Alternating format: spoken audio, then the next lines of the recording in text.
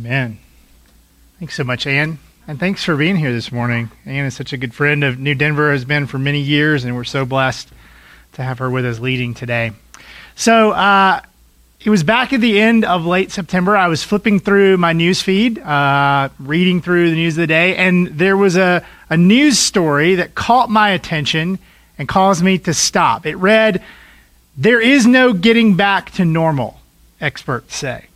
The sooner we accept that, the better." Now, it was a little clickbaity, but I guess it worked. That's the way that all news stories are sort of formulated these days, is how we're going to get people to click on these things. So I took the bait. I clicked it, and as I read, I just felt like my heart began to sink. Here's how the article begins. I won't read the whole thing, but here's how it starts. It says, as 2020 slides into and probably infects 2021, try to take heart in one discomforting fact. Things are most likely never going back to normal. It's become a well-worn phrase our politicians, officials, experts, even family like to lean on. An ultimate elusive prize. Perhaps it's nostalgia for the world of January, a place where daily life more closely resembled our past decades. Perhaps it's a bid to show control, to revert to a time when change was not so universally imposed upon us. But January is long gone, and it's not coming back. And psychologists will tell you that's only bad if you can't come to terms with it.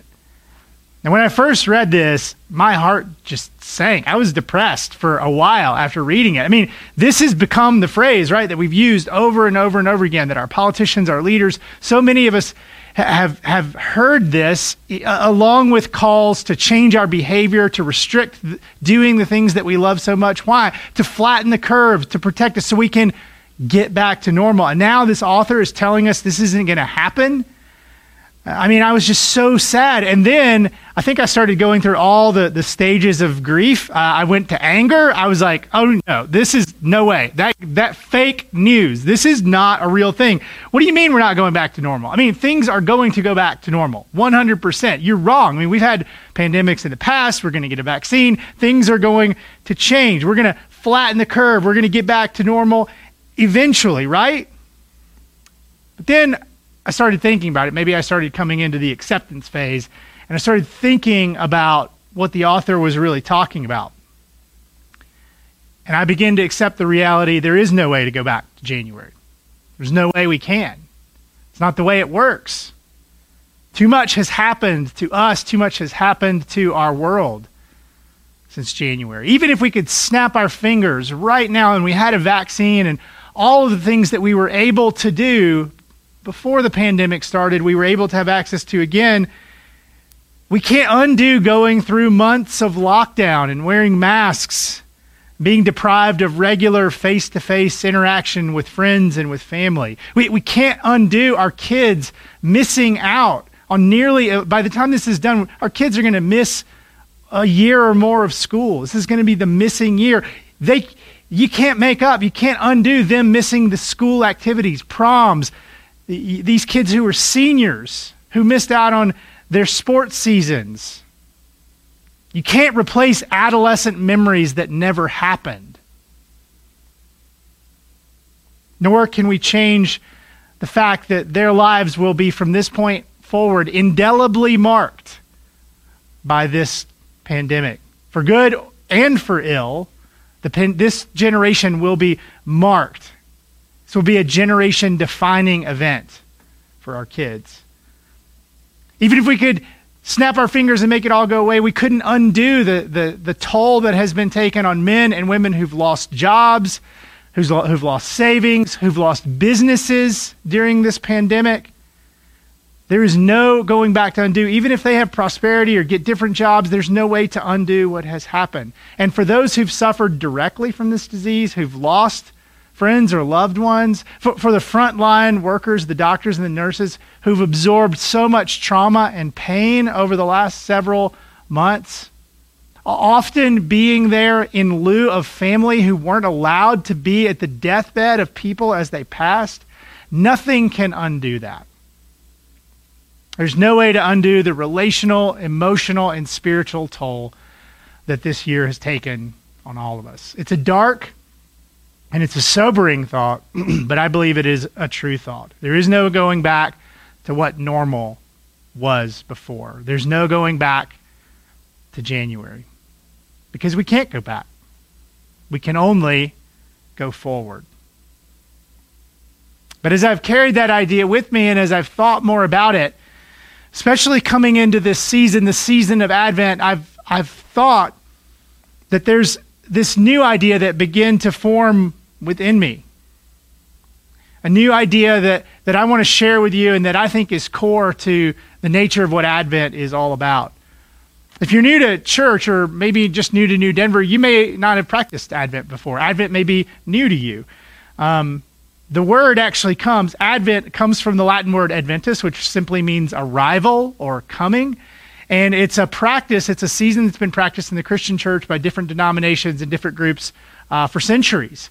Going all the way back to the early church. It's a little unclear of how it actually started, but in the very early records we have of church history, we have records of a season that started in December that seemed to be on fasting and seemed to be on a focus of awaiting Jesus's return. But somewhere by about the 7th century, a strong connection was made to Christmas. And it became a season where suddenly people were looking forward to the arrival of Christmas. Even to the point today, Advent for many of us has become simply a season of time where we count down the days, looking forward to, anticipating the coming of Christmas, where we light the calendar, light the Advent, candles, and we open up the little calendar and we're counting down the days to the arrival of Santa. Okay, people, tomorrow morning, 10 a.m., Santa's coming to town. Santa! Oh, my God! Okay.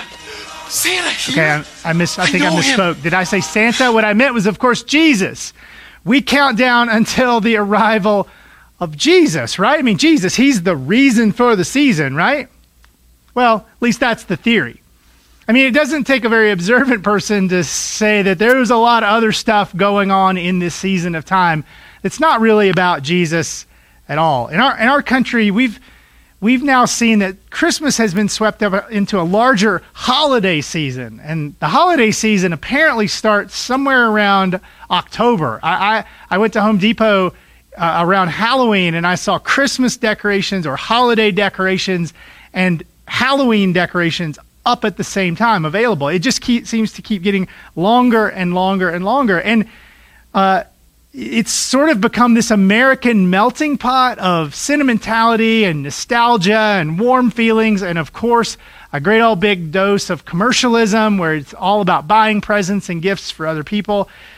And Christmas has just been swept up into that. And for most of us as Christians, these cultural holiday rituals like decorating and putting up a Christmas tree and listening to holiday music and watching holiday movies, that's become as much our traditions, those have become as much our rituals or practices as anything that focuses on Jesus or on his arrival. It's displaced those things that might focus us otherwise on celebrating the birth of Jesus.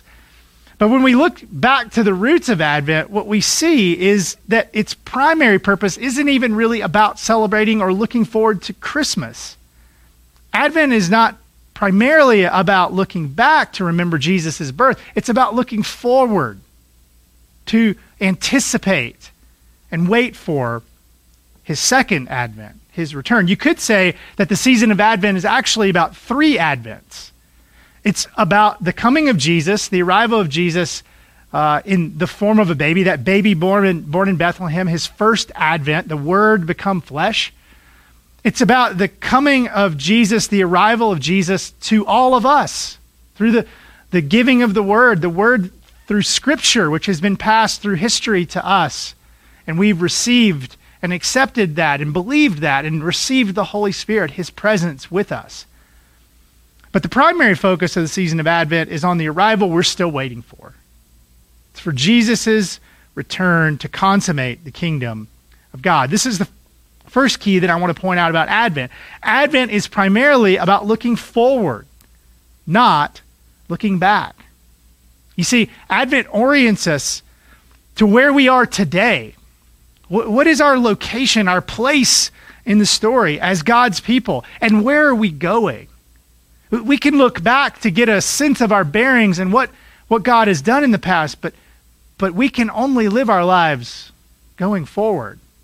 Each year, Advent reminds us we are still a part of God's unfolding story in history. We are in between. We're between what God has done in the past and what he's promised in the future. We're between the initiation of God's kingdom with the coming of Jesus, with his death and his resurrection, the initiation of the kingdom, and his coming consummation when the fullness of the kingdom and the consummation of the kingdom of God will be revealed. Advent begins where we are, and it acknowledges that we are in between a world that is broken by sin and not the way it is supposed to be, and a world that is going to be redeemed fully by Christ. And in between, we see Jesus breaking through in small ways. We see the light, but there's a lot of darkness. To begin the journey of Advent, we have to acknowledge that we begin this journey, as author Fleming Rutledge puts it, we begin the journey in the dark. Advent begins in the dark. And we begin by acknowledging the darkness that we see around us.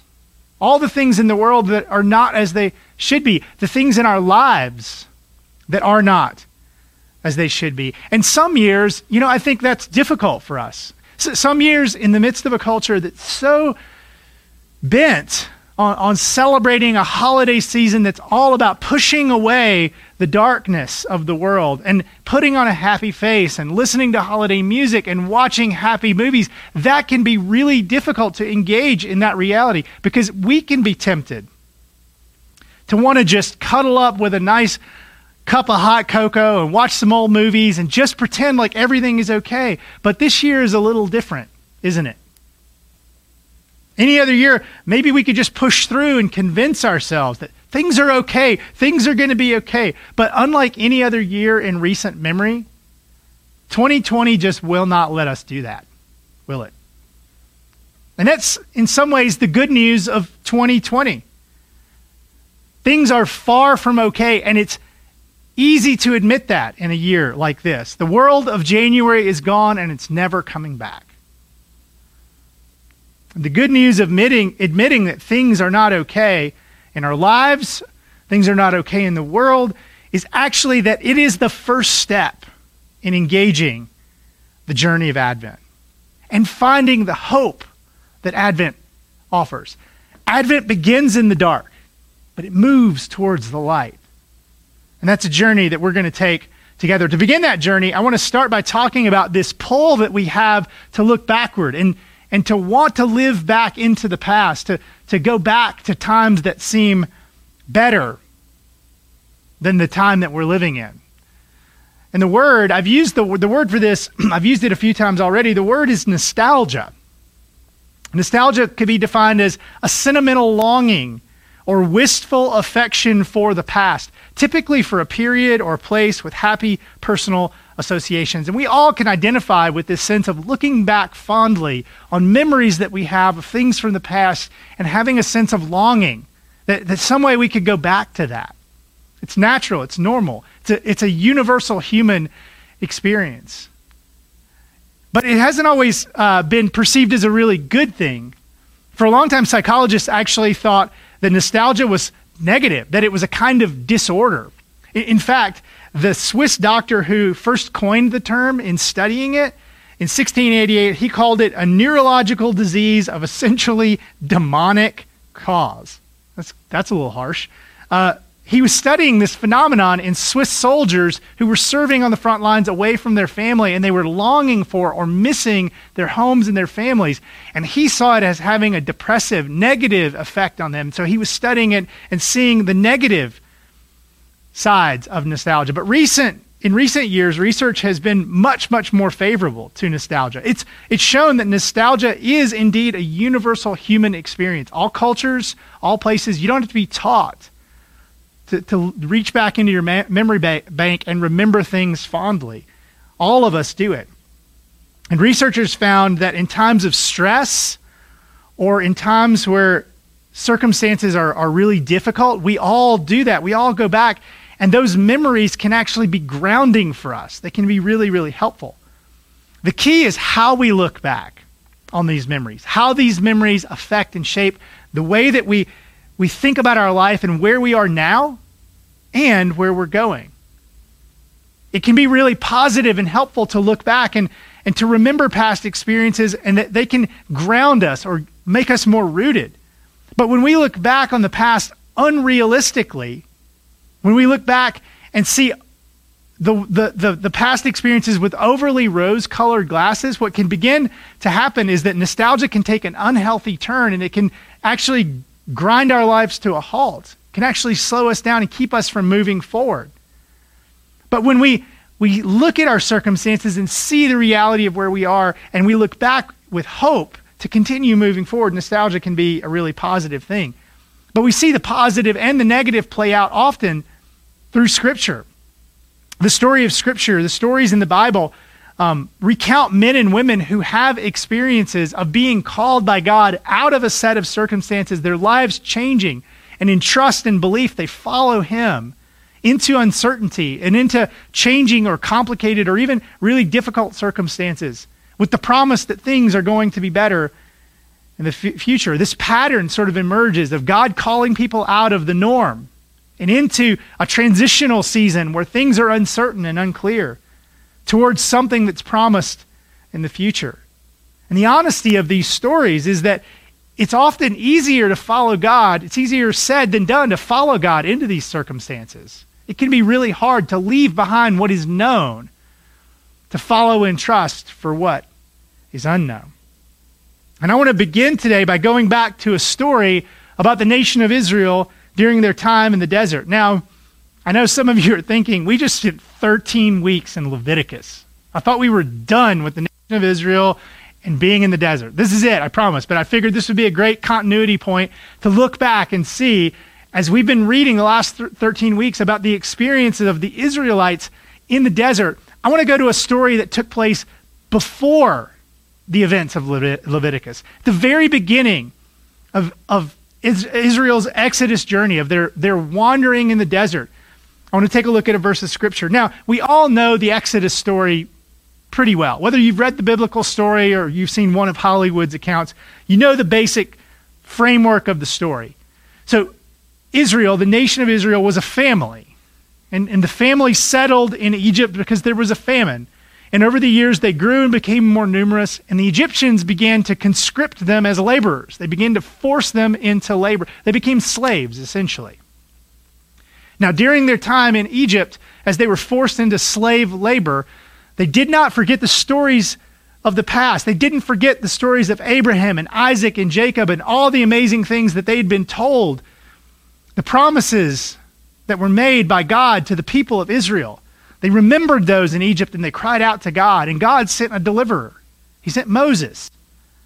And as we know, through a series of miraculous events, Moses leads them out of Egypt through the culminating miracle of the Red Sea parting and them crossing on dry land, and then the sea closing up on Pharaoh's soldiers who were pursuing them. Literally, these people saw amazing miracles. But then God led them into the desert, a time of transition between what was and what was to be in the promised land. And today I want to look at this verse of Scripture that comes from early on in the journey. Starting in chapter 16 of Exodus, verse 1, we read this. It says, "The whole Israelite community set out from Elim and came to the desert of Sin, which is between Elim and Sinai, on the 15th day of the second month after they had come out of Egypt." So the 15th day of the second month. So we're like 6 weeks in to this journey, right? Look what happens. In the desert, the whole community grumbled against Moses and Aaron. The Israelites said to them, "If only we had died by the Lord's hand in Egypt. There we sat around pots of meat and ate all the food we wanted. But you have brought us out into this desert to starve this entire assembly to death." So God has rescued them from literal slavery. For 400 years, these people have been slaves. They were slaves, their parents were slaves, their parents' parents were slaves, going back generations. All they had known was slavery. But finally, God comes and he calls them out. He sends a deliverer, he rescues them, but now they're in the desert. And they're hot, and they're tired, and they're thirsty, and they're hungry, and they're starting to get nostalgic for Egypt, for the place that they just left where they were slaves. Look at what they're saying. Oh, remember the meat? We sat around these pots of meat. It was so delicious. And the cucumbers, Morty would make his famous pickles from those cucumbers that grew by the Nile. This is my best Jewish accent. That's all I got. But they were nostalgic and looking back and wanting to go back to Egypt. I mean, this is 6 weeks in, and they are ready to go back to slavery rather than to face hunger, which seemed ridiculous when I read the story. But here's the thing.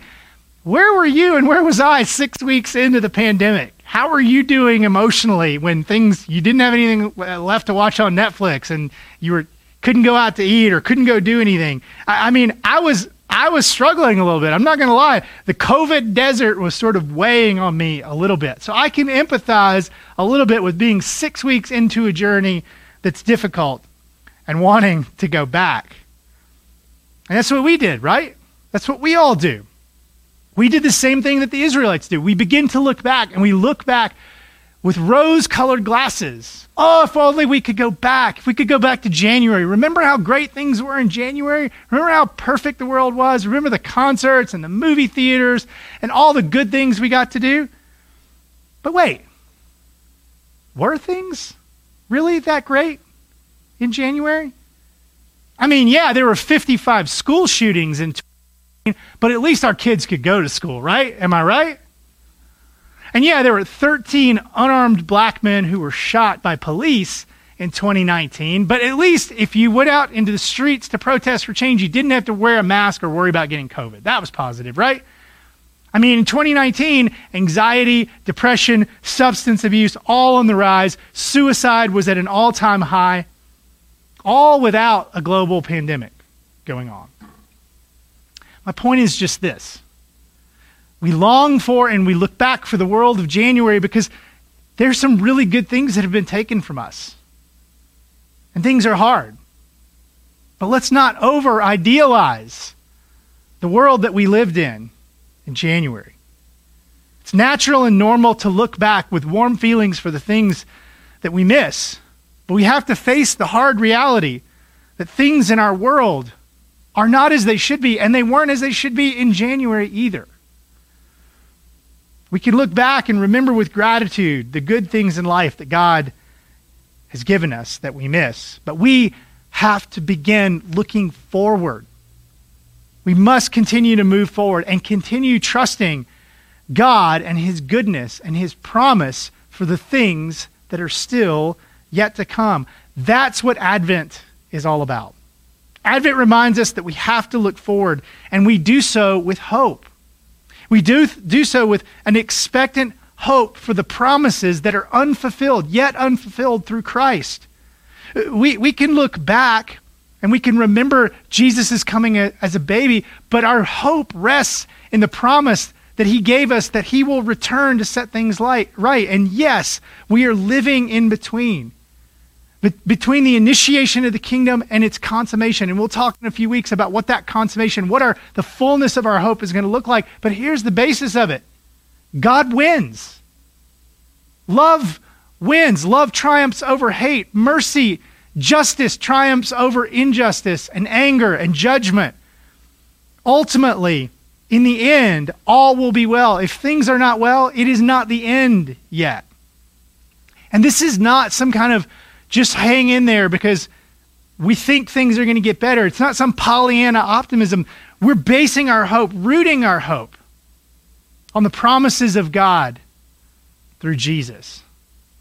And that's way different than optimism. Optimism and hope get confused a lot, but optimism is about looking at your circumstances and beginning to piece together the things to see an outcome that you think is moving in a good direction.